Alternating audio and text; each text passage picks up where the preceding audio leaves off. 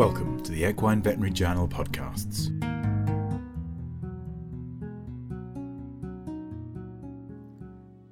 Hi, and welcome to the June 2021 edition of the EVJ podcast. I'm your host, Rhiannon Morgan. In this episode, we have Kristin Olstad discussing OCD and Fran James talking about P1 fractures. Kristin Olstad is an Associate Professor of Veterinary Medicine at the Norwegian University of Life Sciences in Oslo. Kristin will discuss her recent research paper titled Radiological Vascular Osteochondrosis Occurs in the Distal Tarsus and May Cause Osteoarthritis. This is actually the fifth instalment of a quest to describe the blood supply to growth cartilage in multiple locations. Kristin, thank you so much for joining us on the EVJ podcast.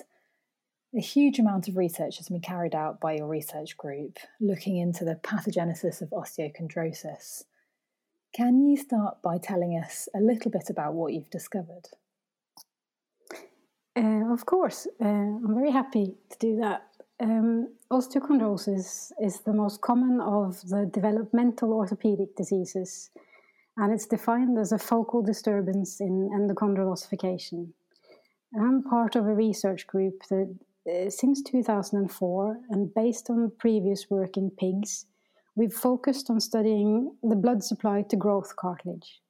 Now, most people will be familiar with the textbook statement that articular cartilage is an avascular tissue, but endochondral ossification takes place within growth cartilage, which can be several centimeters thick, and then it really needs a blood supply to survive. That blood supply is temporary, so it's only present during the early phases of growth, and it's arranged as anatomical end arteries that run within so-called cartilage canals. Cartilage canals are blind-ending tubular spaces within the growth cartilage, and an arteriole and its capillary bed and one or more venules course into and out of the growth cartilage via one and the same canal in an arrangement that's pretty much similar to the glomerulus of the kidney. The canals are regularly spaced and they're separated by the extracellular matrix of the growth cartilage, and that means that there is limited potential for collateral supply if a vessel should happen to fail. And that is exactly how osteochondrosis starts. A cartilage canal blood vessel fails, and this leads to ischemic necrosis of the chondrocytes surrounding that canal. Recently, I've started calling that an infarct because that is, to all intents and purposes, what it is. And initially, that infarct arises at intermediate depth of the growth cartilage, outside diffusion distance from synovial fluid and from subchondral bone. But with time, the ossification front will advance to surround the infarct, at which stage it causes the focal delay in endochondral ossification that is the definition of osteochondrosis. And then I'm sure you know that osteochondrosis can either resolve spontaneously, or it can progress to osteochondrosis dissecans or subchondral bone cysts. And our group has several other papers that describe how all of those occur, if anyone's interested in reading more about that. Well, thank you. That's a great update for us all, and thank you for talking us through exactly how OC occurs. Can you explain to us how this relates to the current paper that we're talking about today on distal tarsal osteoarthritis? Yeah, absolutely. We'd spent about 12 or 13 years looking mainly at long bones, but of course the limb also contains cuboidal bones. And back in 1991, Barbara Waterhouse et al. Described osteochondrosis in the tarsal cuboidal bones of foals that were young enough to still have a cartilage canal blood supply. But if those lesions contained any necrotic vessels, it wasn't really described in the text. So we were keen to discover whether distal tarsal osteochondrosis lesions were centered on necrotic vessels and therefore also were likely caused by vascular failure. But more than that, this study actually represents 1/3 of a larger project that is funded by the Swedish-Norwegian Foundation for Equine Research to look into the pathogenesis of developmental distal tarsal osteoarthritis, also known as juvenile arthritis or bone spavin. And some breeds, like the Icelandic horse, are heritably predisposed for and have high prevalence of distal tarsal osteoarthritis. Now, this project represents the coming together of a Norwegian group working forwards from the early pathogenesis to the clinical manifestations of osteochondrosis, and the Swedish-Icelandic group working backwards from the screening of 5-year-old Icelandic horses towards the early pathogenesis of distal tarsal osteoarthritis by examining progressively younger horses.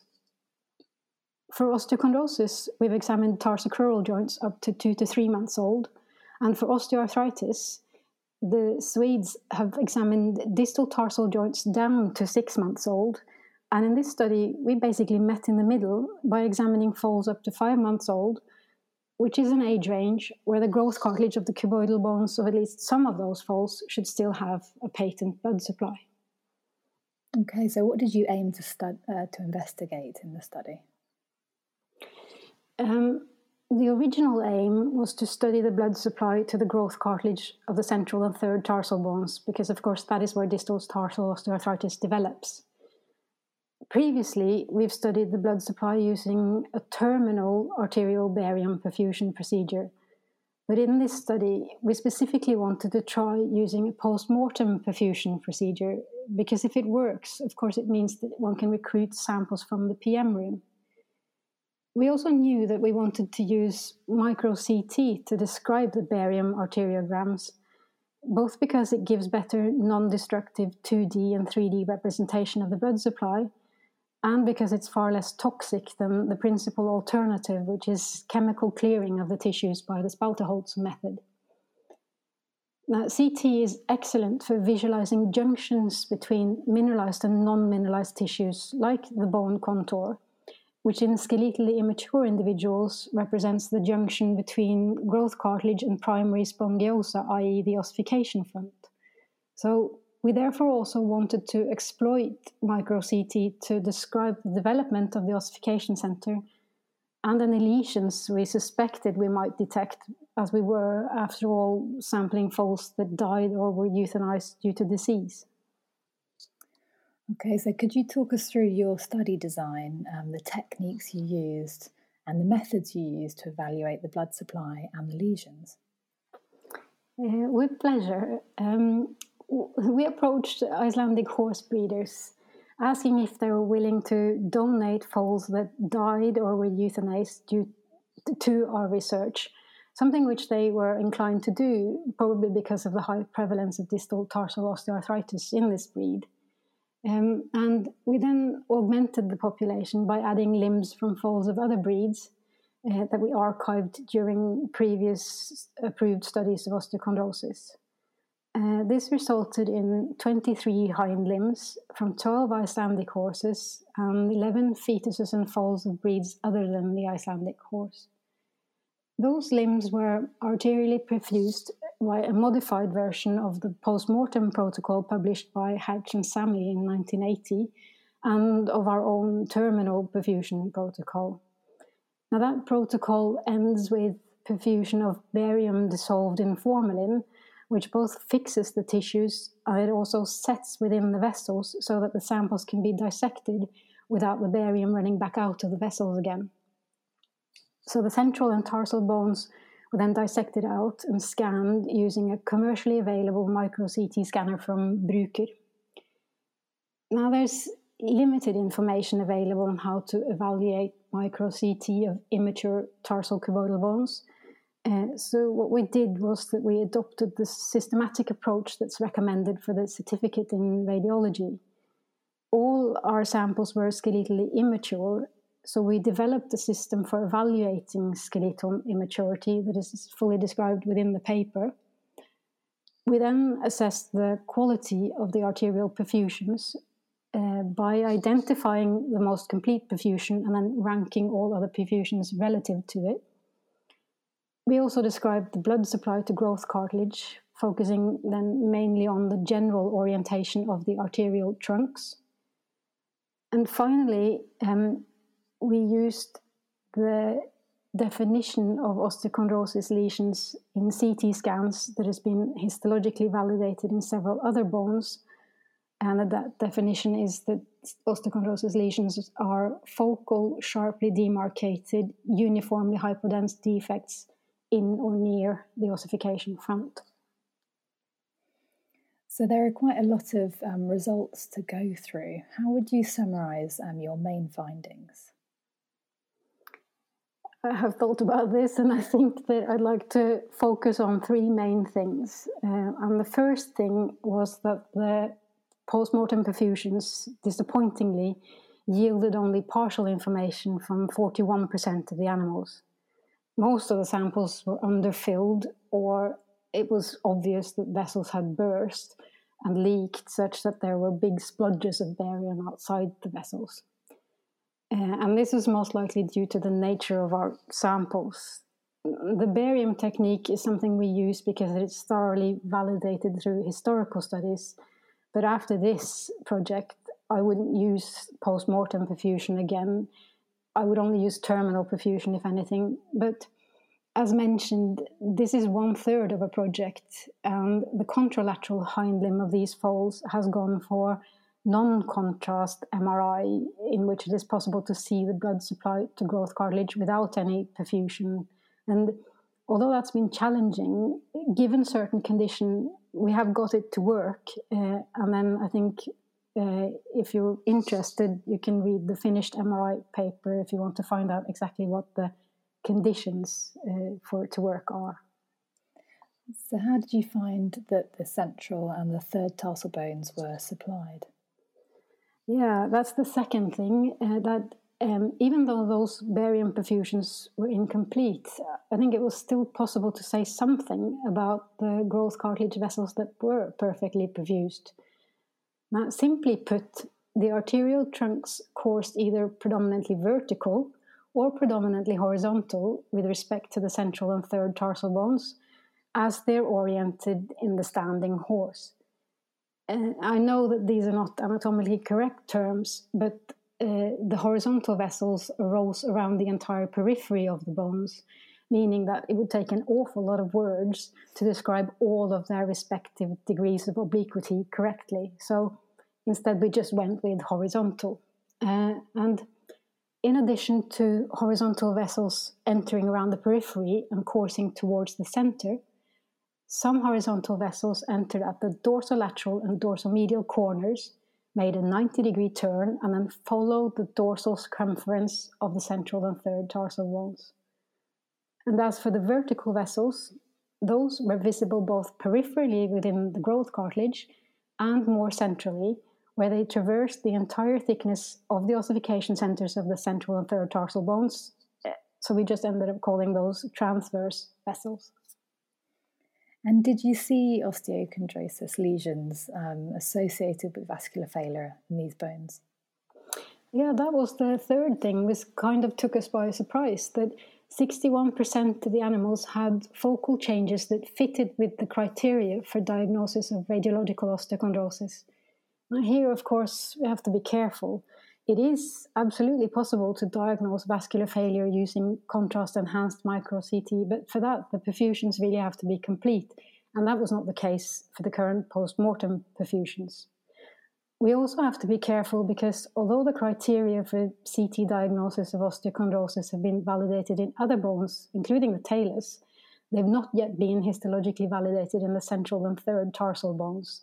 But that is actually the third part of this project, to do histological validation. But even with those caveats, the current radiological osteochondrosis lesions in the central and third tarsal bones, they surprised us in the sense that there was pretty much a perfect match between the geometry of the focal osteochondrosis lesions and the configuration of either the vertical or the horizontal vessels. Now, by this explicitly, I mean that the majority of lesions were focal in a way that matched the configuration of the vertical vessels. There was also a new type of lesion consisting of full-thickness cylindrical lesions that matched the configuration of the transverse vessels, And then finally, there were some dorsal lesions, the long axes of which matched the configuration of circumferential vessels. So even though it's a limitation that the lesions were not histologically validated within this paper, we could conclude that the detected radiological osteochondrosis lesions were compatible with being due to vascular failure, one because they were focal, but also because there was a perfect match between lesion geometry and vessel configuration.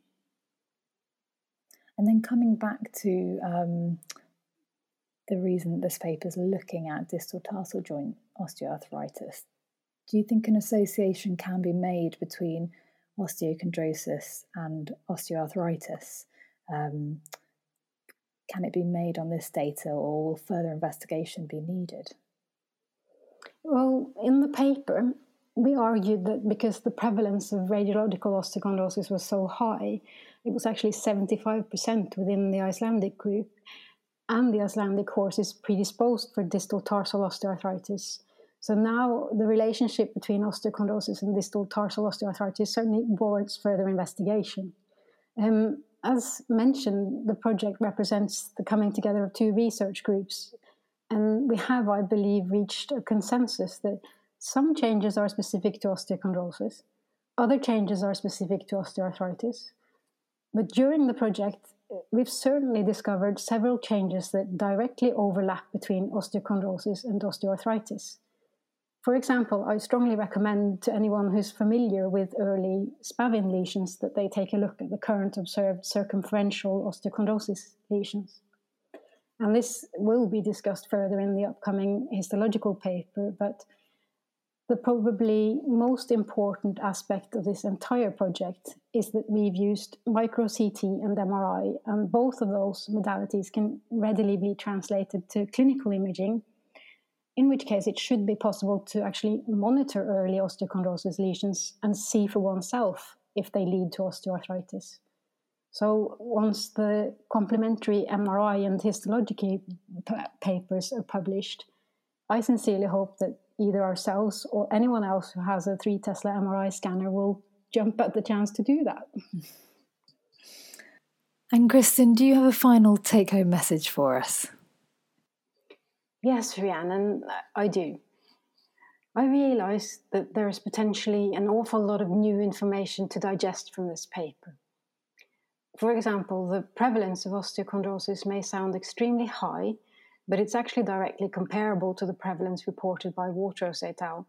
And that only goes to show two things: that early osteochondrosis lesions arise at a younger age than what one might think, and that a portion of them are likely to resolve because the prevalence of clinical osteochondrosis or osteoarthritis is considerably lower than 60 or 70%. Those are the take-home messages in the narrow perspective of this particular paper. But I would also love it if listeners were to take a minute to consider the greater context that this paper sits within, and that is that growth cartilage has a blood supply. That realization changes both what diseases growth cartilage is susceptible to and our understanding of those diseases. Some diseases are well researched already, like heritably predisposed vascular failure in osteochondrosis and acquired septic vascular failure in bacteremia, whereas several others are still only working hypotheses, like immune-mediated vasculitis and the potential vascular effects of various pharmaceutical agents and dietary components. One thing is certain: the blood supply to growth cartilage is a topic that is here to stay, and people like myself who like researching it, we're not going to run out of a job anytime soon. Well, I really urge all the listeners to go and look at the paper, because you have some beautiful diagrams of exactly what you've described that really help visualize, or help the reader visualize what's going on in the bones. But thank you so much for talking us through some really fascinating research today, Kristin. Thank you for listening. Fran James is an associate equine surgeon at Newmarket Equine Hospital.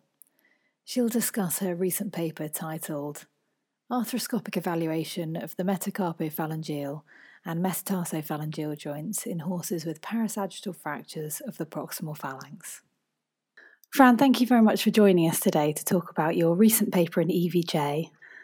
To start off with, thoroughbred racehorses, as we know, commonly suffer parasagittal fractures of the proximal phalanx, and these can be repaired by internal fixation. So your paper investigates arthroscopic evaluation of fetlock joints with concurrent P1 fractures. So what additional information can be gained from concurrent arthroscopy?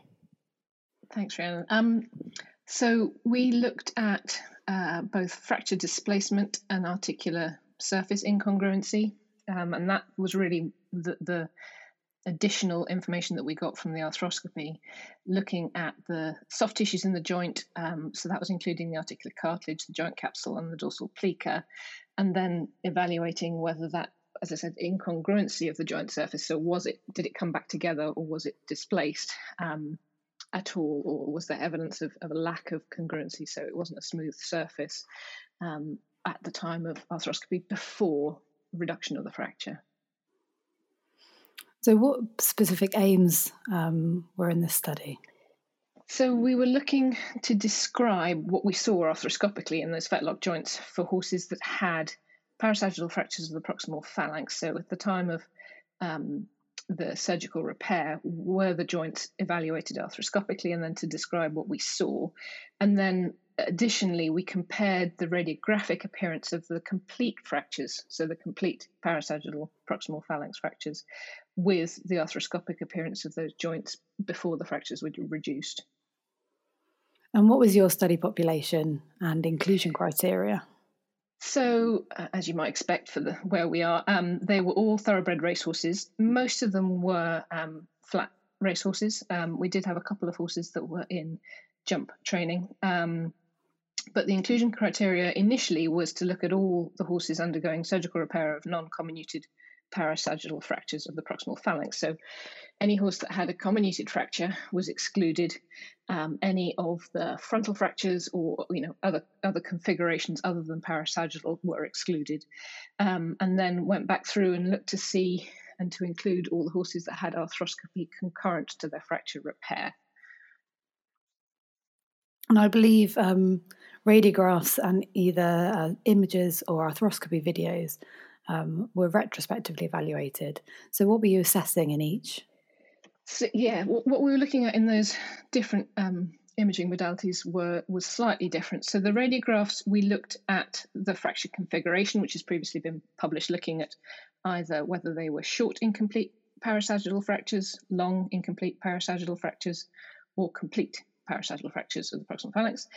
And then radiographically, we were looking for displacement and spent a bit of time defining that. So displacement being a change in the anatomic axis of one fracture fragment with respect to the other. And the direction of displacement for those fractures was either dorsopalmar or dorsoplantar, mediolateral or proximodistal, and then going through those complete fractures and defining what radiographic displacement we could see. The only other thing that we did see on some of those radiographs, if there was mediolateral plane separation without anatomic axis alignment change, they would have been graded as distraction, not displacement, if you see what I mean. Arthroscopically, we looked at arthroscopically visible lesions, so as I said, soft tissues and cartilage changes, and then it assessed the congruency of the articular surface prior to fracture reduction. So was there evidence of either proximodistal, lateromedial, or dorsopalmar or dorsoplantar incongruency of the fracture at the fracture margins prior to reduction of the fracture? So thinking about your results, did you find any particular age or sex was overrepresented in your data? I mean, we had the median for that population. We have a lot of 2-year-olds, but that is the nature of that injury in our population. We see a lot of proximal phalanx fractures in 2-year-olds, and that's in keeping with the previous studies that are in the literature. There isn't really a sex predisposition. There's maybe marginally more fillies, but it's not significant. but that is, in keeping with what's out there.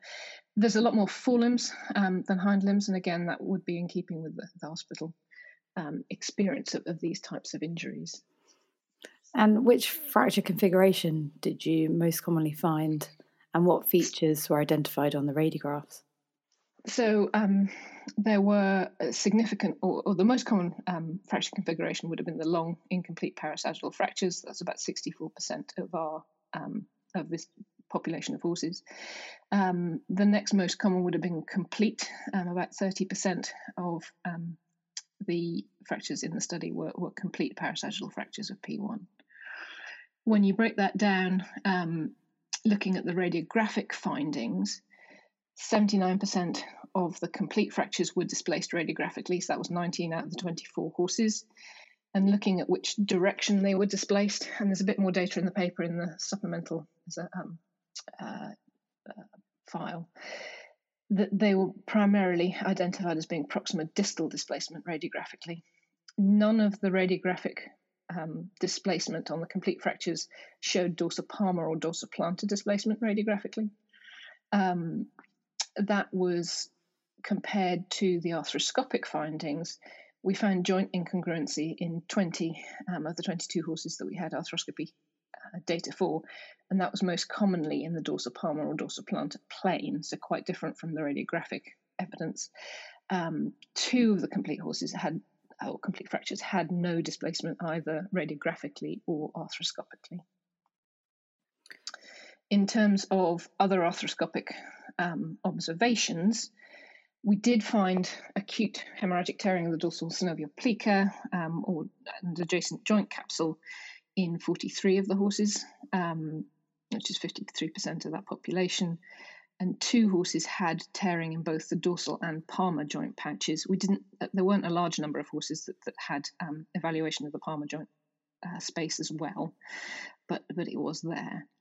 We also found possibly what you might expect in horses of this age and purpose, thoroughbred racehorses, cartilage fibrillation of the sagittal ridge, wear lines of the sagittal ridge, distal condyle and proximal sesamoid bones, osteochondrosis type lesions of the sagittal ridge, and osteochondral fragmentation of the dorsoproximal P1 in a number of those horses. There were 22 horses that had no, or at least no recorded arthroscopic findings except for the fracture at the time of arthroscopy. And were any of those soft tissue findings associated with a particular fracture type? So the injuries to the dorsal plica and the joint capsule, we saw them in all fracture configurations, but they were more prevalent in the long incomplete parasagittal fractures.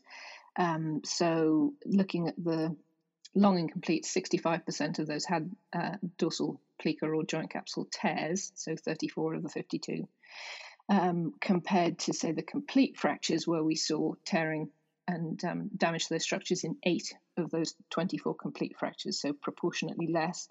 We only saw it, and the short incomplete fractures, there were obviously less of those, only 5 horses. Only 1 of those had tearing of the plica or the joint capsule.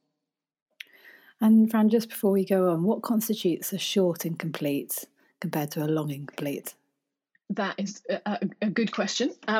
So there's obviously Matt and Ian published a paper back in 2014. So the short incomplete fractures, by that definition, we use the same definition in this horse, or this population, is a fracture extending in the parasagittal plane, but less than 30 millimeters distal to the proximal articular margin of the sagittal groove. So they were all measured and assigned. If they were less than 3 centimeters below the joint surface, the fracture was short incomplete. Anything longer than a 30 millimeter fracture line in that plane would have been a long incomplete, and then obviously complete, either completed through the lateral cortex or into the pastern joint. Great, thank you. So there was disparity between displacement detected on radiographs compared to arthroscopy. I think as you describe, radiographs detected proximo-distal incongruency, whereas arthroscopy more commonly detected the dorsopalmar displacement. So why do you think these methods produce different results? You found different things? It's a really good question, because it wasn't exactly what we expected. We thought that you'd maybe get more out of arthroscopy, but it seems as though, as I said, the radiographs we didn't see any dorsopalmar or dorsoplantar displacement. It may be that what we're seeing arthroscopically is relatively minor, because obviously with the arthroscope there's a slight degree of magnification, so it's much easier to see it arthroscopically. But it's also, we think, probably related to summation on the radiograph. So if you look at the shape of proximal P1 and what you're trying to see, you've got overlap, particularly the palmar and plantar or plantar processes of P1. It's quite hard visually to determine a small degree of displacement in that dorsopalmar or dorsoplantar plane on a lateral medial radiograph, compared to, say, the dorsopalmar or dorsoplantar view, where it's visually a lot easier to pick up on that step at the articular surface. So radiographically, it was quite easy to define the proximal distal displacement. But then if you look arthroscopically, maybe it's the arthroscopic viewing angle, so you're obviously looking down on the articular surface, and it's not, in terms of the relative sensitivity of depth perception in that plane, it may be that we were underestimating the proximal distal displacement arthroscopically. And as I said, it was much easier to see it radiographically. But there's no doubt that the radiographs alone didn't predict what we saw arthroscopically at the time of fracture repair. And as you were previously discussing the trauma to the dorsal synovial plica, you identified this in 65% of long incomplete fractures, and it was significantly more common in the forelimb compared to the hind limb. Was there any reason why you think this pattern occurs? Probably the answer is we don't know, because the cause of these injuries is, the injury to the dorsal synovial plica or the joint capsule is unknown. It's not a common concurrent finding in other fetlock joint injuries, so other metacarpophalangeal and metatarsophalangeal joints that we scope, removing proximal P1 fragments, for example, that sort of osteochondral fragmentation. It's fairly routine to be scoping fetlocks. We don't always see this injury in this population of horses. It certainly doesn't appear to be directly associated with joint surface displacement, so it wasn't the complete fractures that had the highest group of those injuries. We saw it across the board in all the fracture configurations. It may be that there's other things going on with these joints. Obviously, the joint capsule provides a degree of stability to the joint, and whether there's other things in that development course of these horses getting parasagittal fractures that we haven't fully elucidated yet. That's certainly possible. In terms of the forelimb versus hind limb, we certainly had a lot more forelimb fractures in this study, and that would be typical. We see more parasagittal fractures in the front leg. It may also be because arthroscopically the data was reviewed retrospectively, the arthroscopic data. We may have just not fully evaluated all of the joints completely. So we had a lot of images. It was certainly, the data was good, but it may not have been exhaustive, and that there's more information that there could be more hind limb injuries. It will be more even across that group.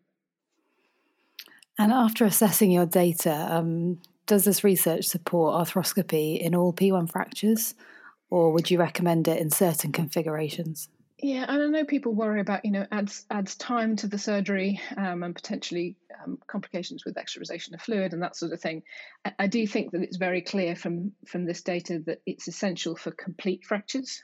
So any complete parasagittal fracture of P1, you need to assess it arthroscopically to determine if your reduction is good and if you fully appreciated the ways in which those fragments have moved apart.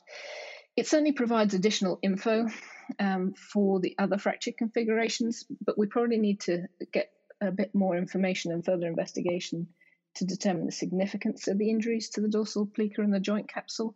But I think in those cases, more information is certainly useful, provided it's not significantly increasing your anaesthetic time and potential complications.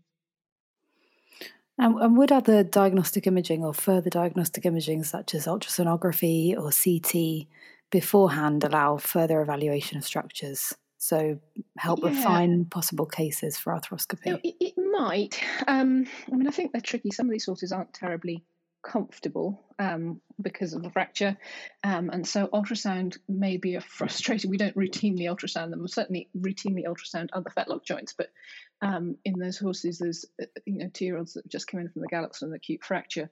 They're not always the easiest cases to extensively ultrasound examine, but certainly you can see those soft tissue injuries in the dorsal plica and the joint capsule well on ultrasound, and you can probably appreciate some of the articular cartilage injury not as well, I think, as you can arthroscopically. CT is invaluable for getting more detail on the direction and degree of displacement. So I think that's a very, very useful tool. It's not available to everyone. We're lucky to have a portable unit that we do CT most of those fractures, and that is hugely useful, and particularly in putting them back together in 3D. Whether it's better than arthroscopy, I think that we don't have the data to say that for sure, but it certainly provides additional information. And Fran, what's your overall take-home message from this study? That arthroscopy identifies a variety of concurrent intra-articular lesions. So as you'd expect, you see a lot more what's going on with the fetlock joint surface in these horses that also have fractures. I would hope in the long run that would help us with the long-term prognosis for some of these horses. Obviously, connections make decisions about whether to retire some of these horses, not related to the joint pathology, more related to their plans for breeding and that sort of thing. So it may not alter the outcome for these horses, but I think it is useful information that will further the awareness that we have of joint injuries and what affects these horses' long-term careers. Great. Well, thank you so much for your time today. No problem. Nice to chat. Thanks again for listening, and please join us for the next episode in August.